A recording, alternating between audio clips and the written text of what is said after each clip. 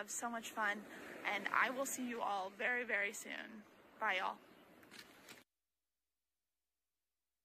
I'm not here. There I am. All right. Isn't that cool? I love that. Nothing like just the smooth tones of Spanish Beach to just start the evening, right? Wow. Well, good evening, guys. If we haven't had the chance to meet yet, my name is Rudy Hartman. I'm on staff here with Doxa, with Salt Company. You've had the honor, in my opinion, of hearing two of my favorite people in the world get to teach the last 2 weeks. John from Campus to Campus 2 weeks ago. Last week, Rob, our lead pastor here at Doxa. I've been grateful to get to listen in and kind of sit back for a little bit, but I've been looking forward to this message in particular for a while. So like Julia said, we are in Acts chapter 13, continuing our collection of talks or our series called Gospel Change. We're looking at the church of Antioch and how the gospel came to this church in Antioch and then went from this church in Antioch to Asia Minor to see the gospel spread from them.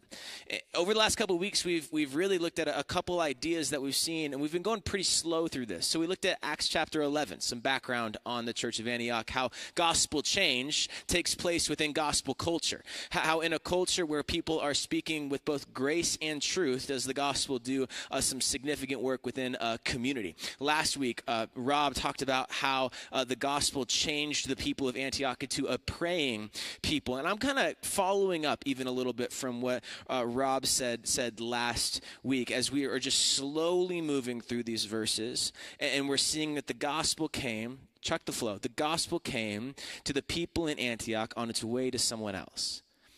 And we can say that, and we say that a lot here at Salt Company. We say that a lot at Doxa. But I think what's important to note is that it's not as if the gospel just came and then just like passed through and went to the next place. It was that the gospel of Jesus Christ came. It changed the people in Antioch. There was impact on the people in Antioch, and then it went out from Antioch. And I need us to see this because I get so nervous sometimes when we talk about things like this. I get nervous that this is just going to like kind of blend into like the kind of hustle culture of the West where you're basically your value as like someone who's a Christian or in a space like this is determined based on what you're able to produce or kind of your what you're able to accomplish or what you're able to do. I think this is frankly one of the reasons that exhaustion just happens to be in the air that you breathe in your city and on this campus and sometimes in spaces like this.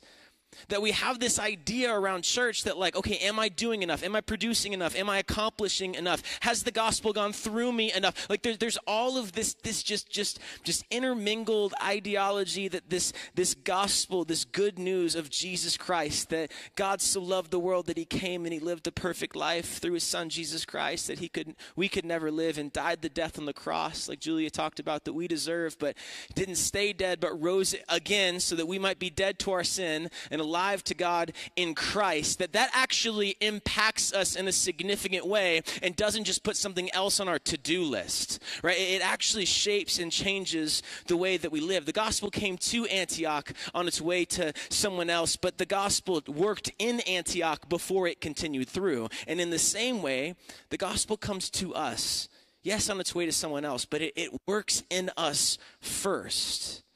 In Antioch, we see a daily practice going on in this church that daily the men and women in this church would return to this good news of the gospel so that it might go out through them. It was like breathing to the church at Antioch. They would inhale the good news of the gospel and then they would exhale mission. They would exhale life. They would exhale living with and for Jesus. They had to breathe in, though, before they could breathe out. And what I want us to focus in on this evening is the cruciality of breathing in before we breathe out. The next couple weeks are going to be very kind of fast. They're going to move towards the formation of a community as we look at what that community, it was diverse and it was united. How did that happen? And then we're going to see that the gospel does go rapidly from Antioch. But before we look at those pieces of change, the community and the mission, we have to turn our attention to the inhale of the gospel, to the breathing in of grace that Jesus has provided for this church in Antioch and for us today. So tonight I want to teach you how to breathe in. And that's found in the practice of daily worship. If you are a note taker, that's right at the top of your page, daily worship. And to do that, to talk about daily worship, I need to take you back, but not quite to Antioch, not yet, but to New York City about 9 years ago. When I was 20, I was a part of a church plant. Ooh, sorry. I paused at a bad time for you. That's not your fault. That's me.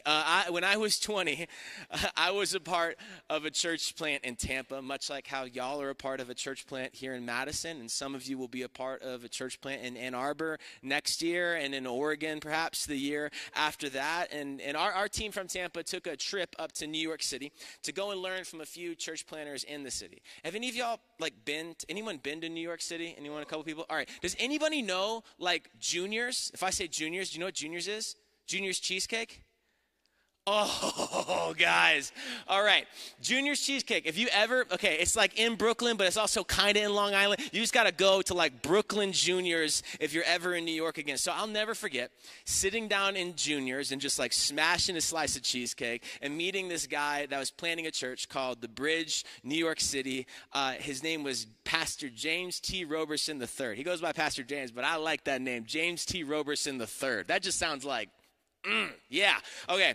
I just love it. And when I tell you that I was not ready for this meeting that I was about to step into, I'm not kidding. I was ill-prepared for what was about to happen. I've changed since I was 20. 20-year-old me would look at 29-year-old me with disgust and disdain, and I would look at him and say, you need to chill. I was wearing slacks and a horizontal. Remember we used to wear horizontal stripes? Is anyone doing that here tonight? Sorry. But I was wearing horizontal, the red and off red. It was bad. I looked like I play rugby. I never played rugby a day in my life. I was wearing slacks and the rugby kind of John, and I'm rolling in, and do you remember, this was never popular here, there's no way, okay, one of those, not the crossbody bags, but the full-on laptop bag that had a sling over it, and now you got your laptop and your hip, you're just kind of limping, right? I had one of those rocking through Brooklyn, New York 9 years ago.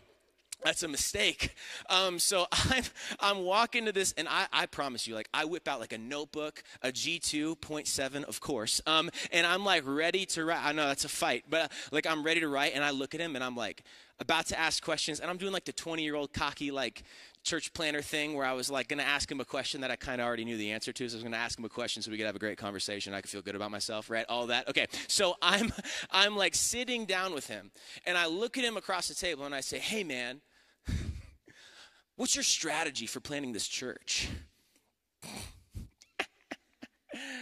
That seems like a good question, right?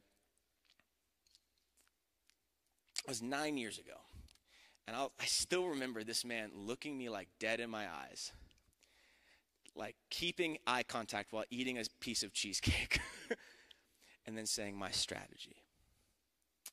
What's my strategy for planning this church? Let me just read. I wrote down what he said, and I've kept it. Let me just read what he said. He said, what's my strategy? Well, Rudy, my strategy is this. Every morning I wake up early and I worship Jesus. I read my Bible, I pray, I ask God what I should do, and then I write down what I think he wants me to do that day, and then I go and do it. That's my strategy. I was stunned in that moment, I didn't expect that. I thought it was going to be well, here's the pipeline from getting from point A to point B. The man just looked at me and he said, here's my strategy. I'm going to try to worship Jesus every day and let everything that I do come out of that and ask God that he would plant a church here in this city. It was daily worship. Y'all, I didn't write a word in my notebook as he shared story after story after story after story after story of what God had done through that simple strategy and plan and devotion to daily worship. And God has not only been doing that through Pastor James, he's been doing that for centuries upon centuries, because before there was Pastor James, there was Antioch. And you see this in Acts chapter 13, verse 2. as they were worshiping. That word worshiping comes from the original word legetoro, which is where the word liturgy comes from. It's this idea of a rhythm of worship, a methodology of worship, a practice of worship that doesn't have this like beginning or ending point, but is a daily rhythm in the life of the person. This is a practice of worship that marked the church of Antioch. Antioch was a church that worshiped daily.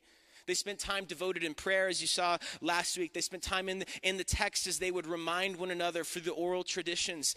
They would spend time in service together. They worshiped daily. They would spend time with the one, Jesus, who had told them that he was with them daily. And this is wild when you consider more about like the culture of what Antioch was like. Antioch was not just this like tiny city out in the middle of kind of the near Middle East. Antioch was the third largest city in the Roman Empire. It was Rome, Alexandria, and then Antioch. It was a city of artistic beauty and perpetual vice, the home of Daphne and Apollo and kind of the ancient pantheon of Grecian gods. It was a major trade route both by sea and land, which caused it to be an economic hotbed, resulting in deep corruption within the city, leading to multiple people groups and cultures moving to live there and make their living. Here's the culture of Antioch summed up in one word: speed. You moved fast if you were going to make it in Antioch. If you wanted to make your bag, if you wanted to kind of build your family's wealth and status in Antioch was the place to do it. People of surrounding nations would come and go from Antioch to sell and to trade. Business was booming so long as you moved quickly and in some instances moved corruptly. It was in this upward mobility hungry city of economically driven speed that the people of the church of Antioch made a countercultural decision to slow down and worship Jesus daily. The men and women of Antioch knew God, and they knew that God had come to them. They knew the love of God seen in the life, death, burial, and resurrection of Christ. They had been taught his forgiveness. They had been taught his grace. They had been taught how to pray. Owning a scroll with scriptures on it would have required immense wealth, so they would learn from their teachers. They'd learn from the elders of their church, which we'll talk about next week. They would meditate on what they were learning in and through the practice of prayer, which we saw last week. It was like seeing Psalm chapter 1, verses 1 through 3, played out on the dusty streets of Antioch day after day. How happy is the one who doesn't walk in the advice of the wicked, or stand in the pathway of sinners, or sit in the company of mockers. Instead, their delight is in the Lord's instruction. They meditate on it day and night. They're like a tree planted beside flowing streams. They bear their fruit in its season. Its leaf doesn't wither. Whatever they do prospers. It is seen in this practice of daily worship that they just didn't know facts about God, but they knew him. They didn't just know stats on Jesus, they knew Jesus. But they didn't just know who he was, they knew who he said that they were. It was so true that in Acts chapter 11, we saw it a couple weeks ago. It was in Acts chapter 11, it was the first place that men and women were called Christians, were called little Christs, that their activity was a marker of their identity. This was a common practice, by the way. If you know anybody named with the last name of like Smiths, it's likely that their families were blacksmiths, carpenter, cook, like one of my best friends, they were probably cooks. It was this identification of a surname that actually revealed in the activity of that surname the identity of the person. And as these people were called Christians, it was their activity daily as they worshiped Jesus and lived out of that worship of Jesus that marked who they were in the eyes of the people around them. They were so wrapped up in who Jesus was that it was just identified in how they were seen and how they saw themselves. Their knowing God and knowing who God said they were fueled the work of these Christians in Antioch to see the kingdom of God come there as it was in heaven. And they got to see that. They got to see that there in Antioch. They got to see that through Antioch. And Salt Company, if we want what they had, which I would contend that we do, then we need to follow them as they follow Christ. And so we see this practice come to the top of their rhythms in Antioch. They worshiped daily. So 2 questions I want you to consider that I'm kind of going to answer, but really want to leave you with in relation to this idea of daily worship. So the first question is this. I wonder, how would your life change if you just started more mornings with Jesus? Like, how would your life change if you just started more mornings with him? And what if the relationship that you've wanted with Jesus for so long is actually living on the other side of a commitment to daily worship? What if this is that thing, that moment that you've been waiting for to finally take that step into that relationship with Jesus that you've desired, that you've craved? I think that if you put daily worship into practice, that 3 things in particular would grow stronger. I'm going to take the next few moments to break these 3 down, make one final note, and then just give us some time to respond, and we'll go into our late night on dating shortly after we sing. But 3 areas of your life where I think your relationship with Christ or you would grow stronger. They all start with I, because rhetorical devices are a gift from God, and it helps me remember. All right. Intimacy, identity, and ignition. Intimacy, identity, and ignition. All right, so first, intimacy. Intimacy in daily worship. Intimacy is about knowing who God is. None of you know who this couple is, but they're just some dear friends of mine and Molly's, Dan and Sandy Rowe. They retired last year. They're an incredible couple. They were our connection group leaders while we were planting the church in State College, Pennsylvania. You may not know them, but they have 100% prayed for you. They are just good friends of ours who care and love about the work that God is doing here. But Dan and Sandy have been married for more than 3 decades. And last year, they finished going through a book on marriage together, which is crazy. They've been married for 3 decades, and last year they were like, you know what we should do? Read a book on marriage together. That's nuts, guys. Like, you'd think like that they could probably assume like, hey, 3 decades, I think we've got this down, right? I think we like know how to be married to one another. But I love this picture that they give us here of intimacy, because intimacy says that there is always more to know about the person that you're in relationship with. Dan and Sandy have been married for 30 years, and they want to continue to put into practice intimacy, knowing one another more and growing in their relationship. And this is the secret to intimacy. It doesn't end. There's always more to know about the person that you're in relationship with. And when it comes to God, there is not even an end point that you will ever come close to grasping. There is no end point at which you will fully, completely, wholly know God. There is always more. There's another aspect of his character, another element of his kindness, another reality of his work, words, or ways for you to come to know and to see. You will never run out of room to grow in your understanding of who God is. Pastor Derwin Gray says it like this. He says, the intimacy explains itself. Intimacy spelled out as into me you see. You are seeing more and more of who God is as you are with him daily, which only further expands the depths of your relationship with him. And it is in daily worship that you strengthen your understanding and your confidence in who God is. Intimacy speaks to the relationship that God wants us to have with him. And it's this relationship that begins with Jesus Christ. In our sin, we are obsessed with ourselves. We look everywhere else for belonging, for meaning, for life, for intimacy, and we come up short every time. Sin causes enmity, it causes brokenness, separation between us and God. Our sin was rebellion against him while we tried to convince ourselves that we were just okay. The late Ecuadorian theologian C. René Padilla calls this self-deception due to sin the big lie. We are trapped in the big lie of our sin, and on our own, we cannot get out of it. But God so loved the world, so loved his creation, so loved his people that he sent Jesus, and he gave his son and made a way through his life, death, burial, and resurrection of Jesus Christ for us to go from rebel to relationship and from enemy to family. And as we grow in our relationship with God through daily worship, we learn that God doesn't just love us, he likes us. Christian, I feel like this is something that we miss sometimes. We feel like God is obligated to love us because of something that Jesus Christ has done, but we miss the tender reality of a relationship with him, of the relationship of the personal God who oversees all things. He is powerful and transcendent, and he is personal and immanent. He is different from us, yes, but he is not so distant from us. And Christian, he actually likes you.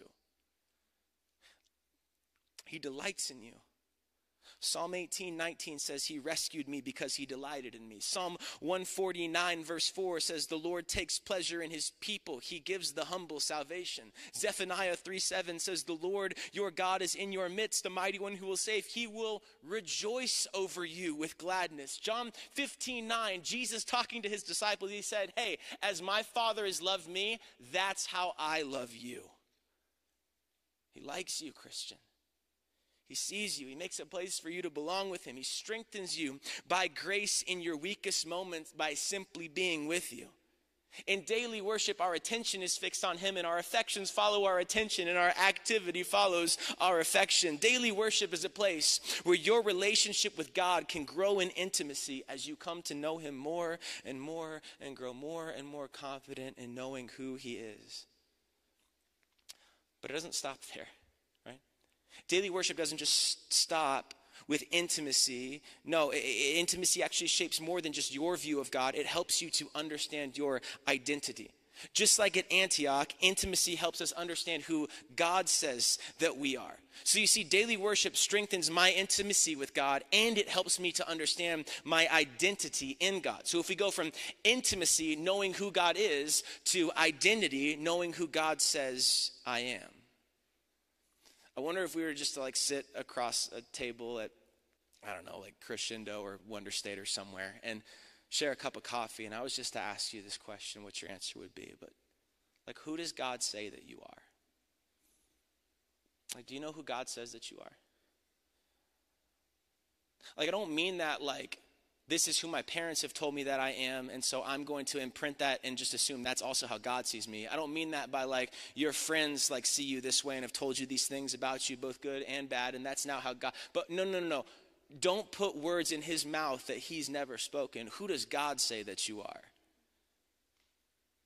Daily worship helps us to remember and live into who God says that we are. Few things are more formational than a proper understanding of our identity in Christ. Paul David Tripp says it like this. He says, there may be no more important and life-shaping interpretations that humans can make than identity. The identity that you understand yourself to have becomes a lens through which you interpret the entirety of the world around you. In God's perfect plan, we are intended to receive our identity vertically.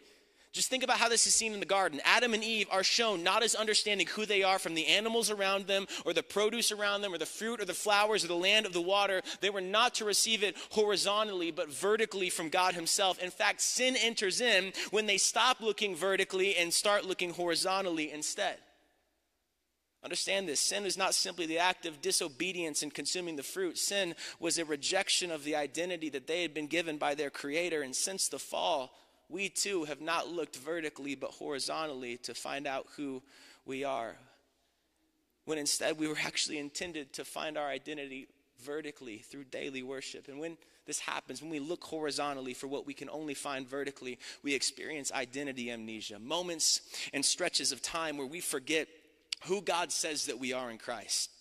This is formally known as the noetic effect of sin. It's the effect of sin on our mind's natural knowledge of God, replacing and diluting it with doubt and skepticism. The present effect of sin on our minds causes us to forget who we are, so we go to other places to try to find our identity. We look to something other than God to tell us who we are. And daily worship is daily war against the noetic effect of sin.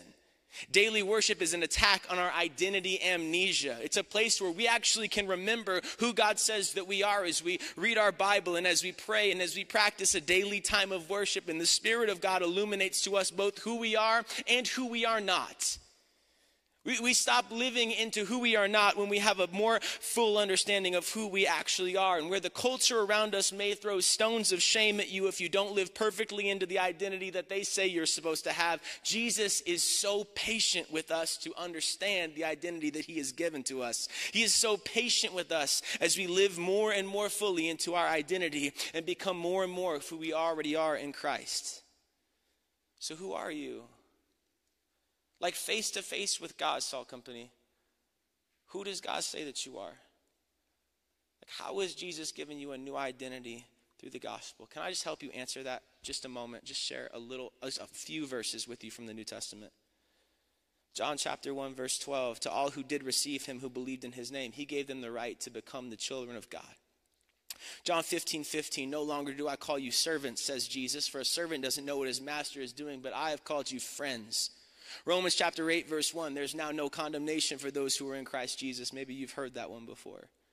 Romans chapter 8, verses 16 and 17, the Spirit himself bears witness that we are children of God, and if children, then heirs, heirs of God and fellow heirs with Christ. Galatians 2:20, I have been crucified with Christ, and it is no longer I who live, but Christ who lives in me. The life I now live in the flesh, I live by faith in the Son of God who loved me and gave himself for me. Galatians 3:26, in Christ Jesus, you are children of God through faith. Ephesians chapter 2, verse 10, you are his workmanship created in Christ for good works. Ephesians chapter 2, verse 24, you're invited to put on the new self created in the likeness of God in true justice and holiness. Philippians 3:20, our citizenship is not of this earth, but is in heaven where we await a Savior, the Lord Jesus Christ. Colossians chapter 3, for you have died and your life is hidden with Christ in God. 1 Corinthians chapter 6, verses 19 through 20, don't you know that you are not your own, but you were bought with a price. Your body is the temple of the Holy Spirit within you, which you have from God. 2 Corinthians chapter 5, anyone is in Christ, they are a new creation. The old is gone and the new has come. 2 Corinthians 5, a few verses later, that Jesus Christ became sin, though he knew no sin, so that you might be known as the very righteousness of God in Christ. 1 Peter chapter 2, verse 9, you are a chosen race, a royal priesthood, a people for his own possession, that you may proclaim the excellencies of him who called you out of darkness into his marvelous light. And that is just a sliver, a peek, a poke of who Jesus says that you are. The daily worship is where God reminds us of who we are as we read his word and talk with him in prayer. So we have intimacy and we have identity, but is this where daily worship stops? No, and you know that because I said there were 3 points. But it's actually where daily worship starts. You see, there's our third point. We have intimacy, identity, and finally ignition. Daily worship is our ignition. Hot and fresh out the... I'm kidding. I lost everyone right there. Okay. Daily worship is our ignition. Worship is about intimacy and identity before it's about activity. But when you worship, when you experience intimacy with God, when you remember the identity that he's given you, it is then that activity flows from that place. Worship is our ignition. Worship is where we start. You probably have some desire inside of you to make your life worth something. You probably want to make an impact on and influence the people that are around you or the world that you're in. You probably have some holy ambitions. You probably have a desire perhaps to see people that don't know Jesus come to know Jesus, to see the kingdom of God on earth as it is in heaven. And I think all of that is awesome so long as daily worship is where you start. So long as you remember that you have to breathe in so that you can breathe out. Because if you breathe out all the time, you will suffocate yourself. If worship isn't where your activity starts, then you will get caught up doing something for God rather than trying to do something with him. And there is a difference here, and the difference is daily worship.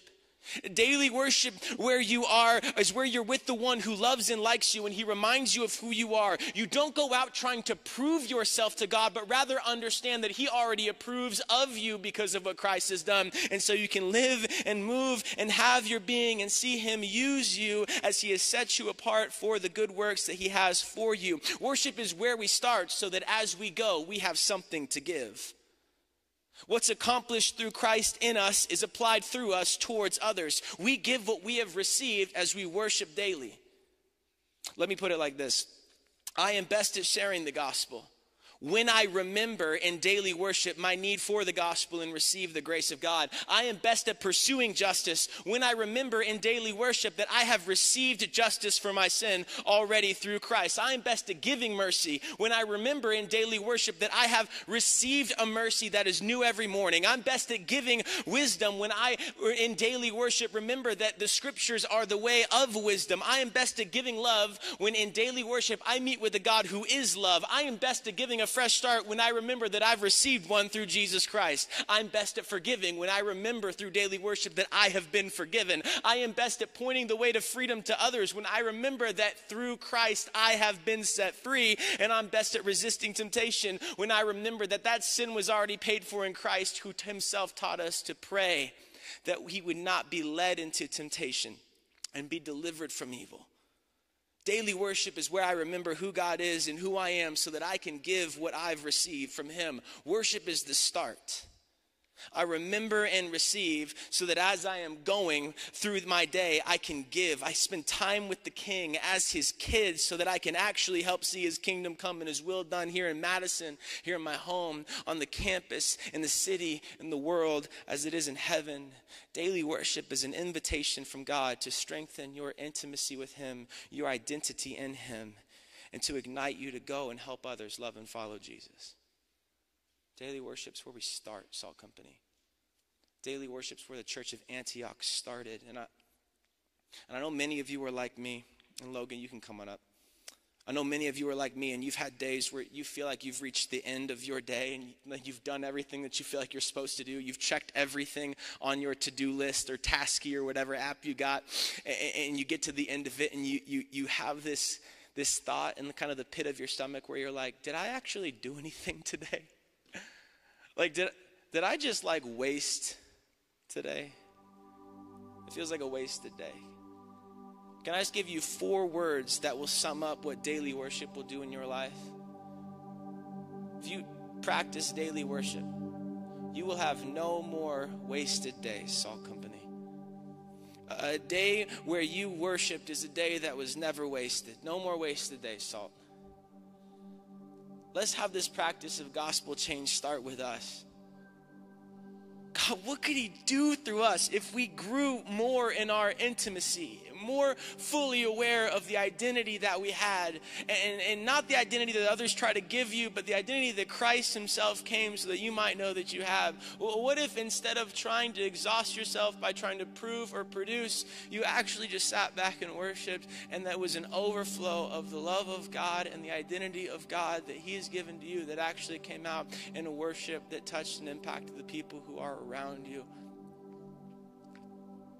Like, I think of a ministry like that, and I think of us, and I think of what God has done in and through us, and I dream about what he will do in and through us, what he could do if we started more mornings with Jesus, what he could do through a commitment from a group of people to worship daily and let God have his way through us as we worship daily. I've just been trying to dream and think about what God could do through us. So I want to give you some time to do that even right now. So if you just close your eyes and bow your heads just for a moment of focus and concentration, I want to give you a moment to consider that. And 2 questions that I just want you to think about. The first is simply this. Do you know the Jesus that we've talked about worshiping? Like, I've laid it out for you a couple times that our sin separates us from God, and we can't earn our way back. We need someone to fill the gap between us and him. And God realized that, so he sent his son to do the one thing, the only thing that we needed. He would come and he would take our sin from us and give his righteousness and right standing to us. That he would become sin on a cross, our sin on a cross. He would take our wickedness, our brokenness on himself, and he would give his perfect standing to us. But he wouldn't just die so that we'd be innocent. He would rise again so that we might have new life, so that we might be righteous, so that we might have life in him, so that we might be dead to our sin and alive to God in Christ, so that we might have everlasting and eternal life with God forever if you put our trust in him. Do you know that Jesus? If you don't, the invitation today is for you to come home to him. You today, you don't have to clean yourself up. You don't have to fix yourself up. You don't have to believe whatever lies that you feel like, oh, that's for other people, but not for me. It is for you. It is for you. Jesus didn't die so that whosoever called on the name of the Lord might be saved except for you. He called so that whosoever might call on the name of the Lord would be saved, period. You can come home to Jesus today. It's one question to consider, but the other is this. What could God do in you through a practice of daily worship? What could he do in you? What's on the other side of a deeper intimacy between you and God? What's on the deeper side of a more confident understanding of your identity in Christ? Who is on the other side of your daily worship igniting you to love and follow Jesus and impact the people around you? What could God do in you? I was just praying earlier, and I just want you to stay here, but just think about this for a moment. Some of you, you're thinking, we're too far into the semester, we're too far in, and I just haven't, or I've wanted to spend time with Jesus, but I just haven't made the time. And I want to invite you in to master the restart tonight. That you could start tomorrow and say, today I'm going to worship Jesus. And that the next day, today I'm going to worship Jesus.